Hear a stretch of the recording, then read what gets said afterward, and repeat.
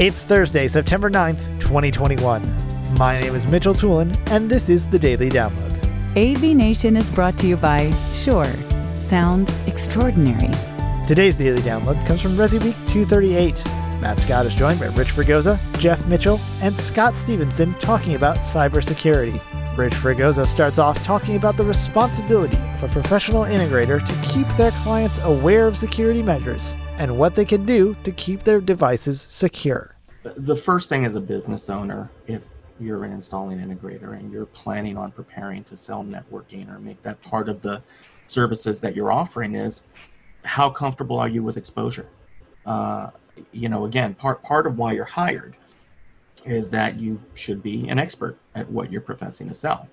And if you are lax from a networking standpoint, or you're not providing, and again, it's not doom and gloom, it's not necessarily dealing with the worst case scenarios, but there will be times in the future where data breaches will occur that you will see integrators that will be named as defendants.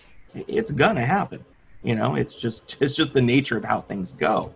And part of the responsibility of being a professional is to lay out the exposure levels. And so, do clients necessarily need that if they are IoT free in their home?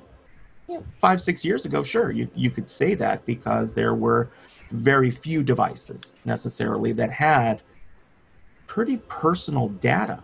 I would venture to say there aren't that many people now compared to, let's say, 2 years ago, 5 years ago, 8 years ago, that doesn't have some form of an IoT device, whether it's a handheld device, whether it's a doorbell, whether it's a camera, whether it's a device made by some company that you talk to and you yell at it in different names, that it may listen or not at any given time.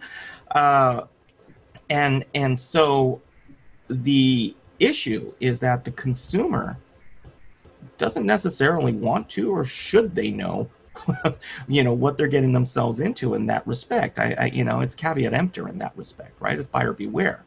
And so if they are buying a product that is DIY intended, the running joke, right, is that every single one of these devices has this giant scrolling page that you go through and everybody skips to the end and goes, I accept, right?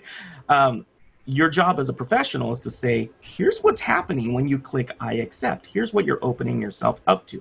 You may decide that doesn't apply to you and you're comfortable with it, and that's great. It's just my job to assist you from creating a bad situation for yourself.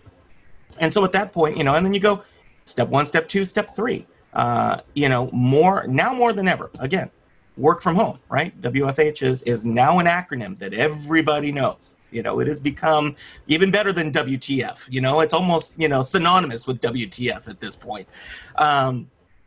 So it really is a matter of saying, look, like everything else, and Scott was saying it earlier, people are going to be spending more time in their home, and they are going to be fortifying what they do in their home. And this is a natural conversation. I think that it's the responsibility of, if you're going to be selling something like this, you need to be versed in the pros and cons of it. And you can only advise. You can't spend their money, but it's important for you to lay out what their options are.